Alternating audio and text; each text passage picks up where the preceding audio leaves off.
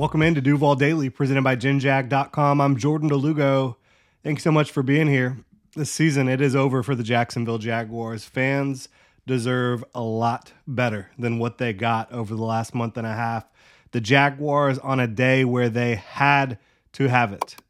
It was win and in. It was win and you are back-to-back AFC South champions. They dropped the ball, literally and figuratively. Pre-snap penalties. Missed tackles, missed assignments on both sides of the ball. They were out-coached. They were out-physicaled. They were out-talented by a team that is not very talented, by a team that is not very good. Devastating stuff. Let's talk about that quarterback sneak, right? Jaguars trailing, trying to tie the game up there. Trevor Lawrence at the 1-yard line. For me, for one, to start this situation, if you're going to go for it on fourth down, which of course you were going to go for it on fourth down, why not run it on third from the 1? I will always believe and say that, right? Always.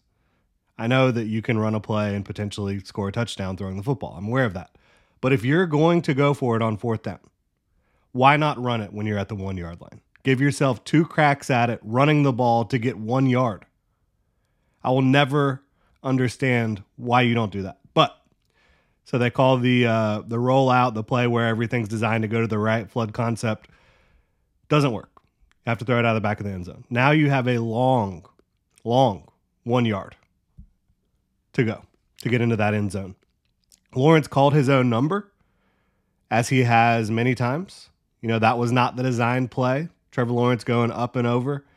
Air Trevor, that was not the design play. Whenever he does that, that's never the design play. He called his own number.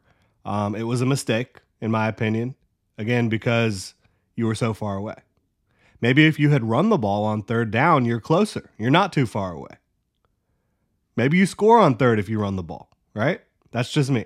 But he made the mistake of calling his own number in that situation. The play design was not conducive for him going up and over in that situation. You saw a guard pulling. Obviously, if your quarterback's going up and over, you do not want your guard pulling, right? So that was a mistake by Trevor Lawrence, obviously, in my opinion, at least. And so it's a situation where so many times Trevor has called his own number and has gotten the job done in a big way for the Jaguars in big moments. He didn't this time. He needs to learn from it, right? He needs to learn from it, in my opinion. But yeah, pre-snap penalties, miscommunications between quarterbacks and receivers on the defensive side of the ball, poor throws from Trevor Lawrence. You did see plenty of those. The drops, it was all on display in this one. Even Evan Ingram, who maybe has been their most consistent player all year, definitely among them, was one of their most consistent players even yesterday. He made the mistake that changed the game, in my opinion. There were many mistakes that were made by many players in this game. But if he does not drop that third down catch that gets intercepted, that ends up leading to a Titans score before the half, 21-10. That was an easy catch.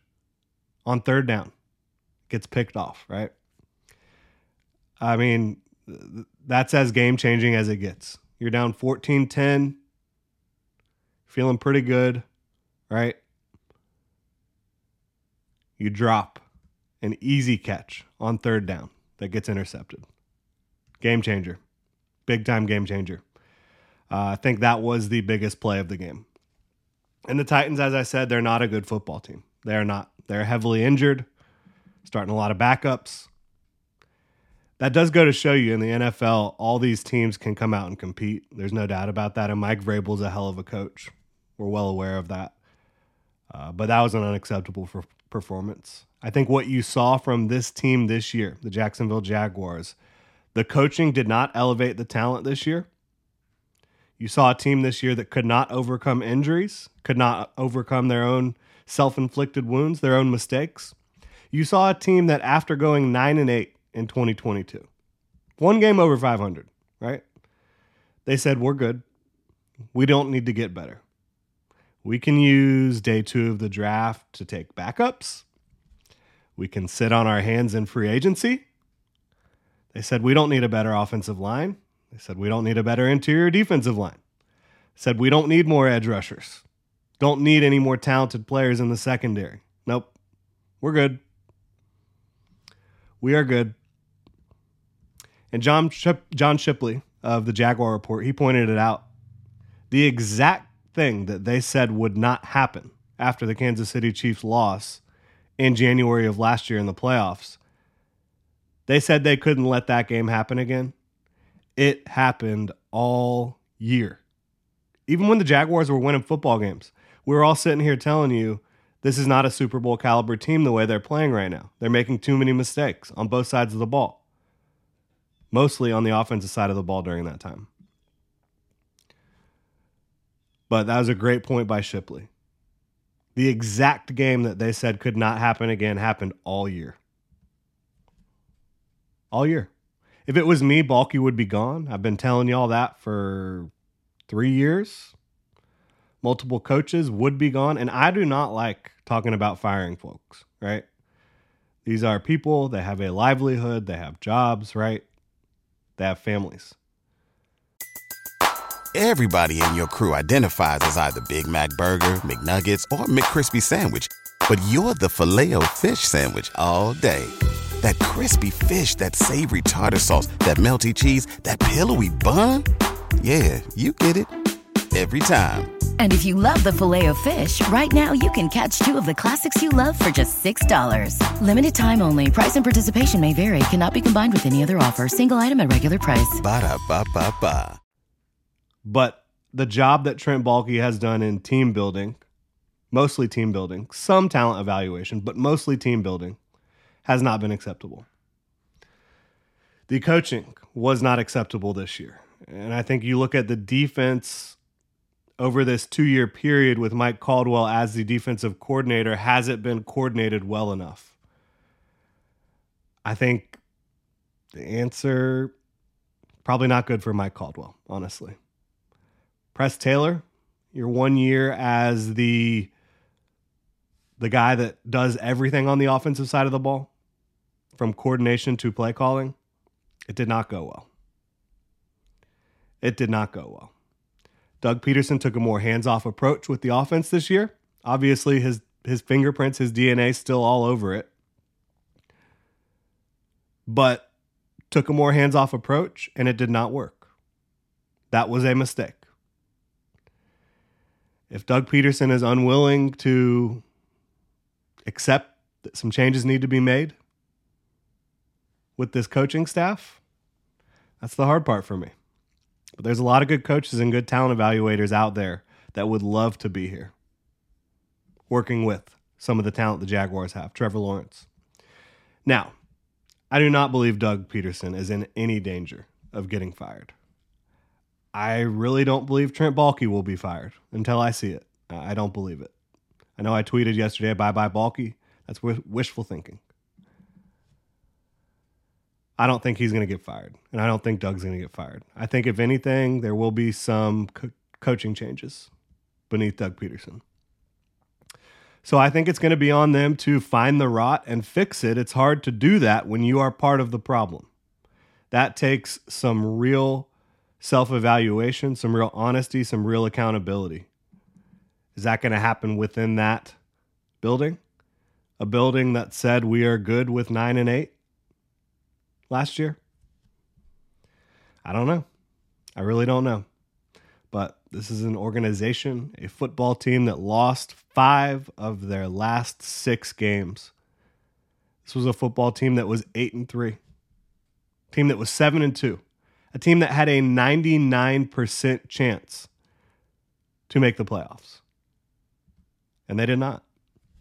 There's a lot more than one thing wrong when that happens. A lot more than one thing.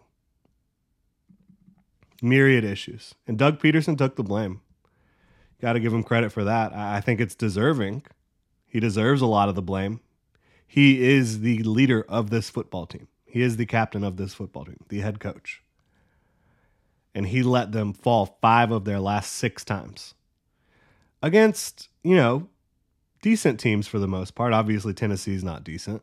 But competitive football teams for the most part, but not great quarterbacks. And obviously you had injuries. Trevor's been battling through it the last couple months in a big way. But this is the worst collapse in franchise history. One of the worst collapses you will ever see from a professional sports team, regardless of sport, right? Any professional sports team. This collapse rivals anything that anyone has ever done. It's time to fix the Jaguars. It is time to be loud. It's time to be angry if you are a fan. It's unacceptable. What happened this year is unacceptable. And it started with the offseason. It started with them saying, we are good, right? What you saw happen to your football team for the last month and a half, it was unacceptable. What you saw during the offseason, sitting on your hands during free agency, was unacceptable. What you saw when there were opportunities to add talent that they were even close to pulling the trigger on. Jadeveon Clowney, Danielle Hunter, etc. Unacceptable. Changes must happen. Will they? I don't know.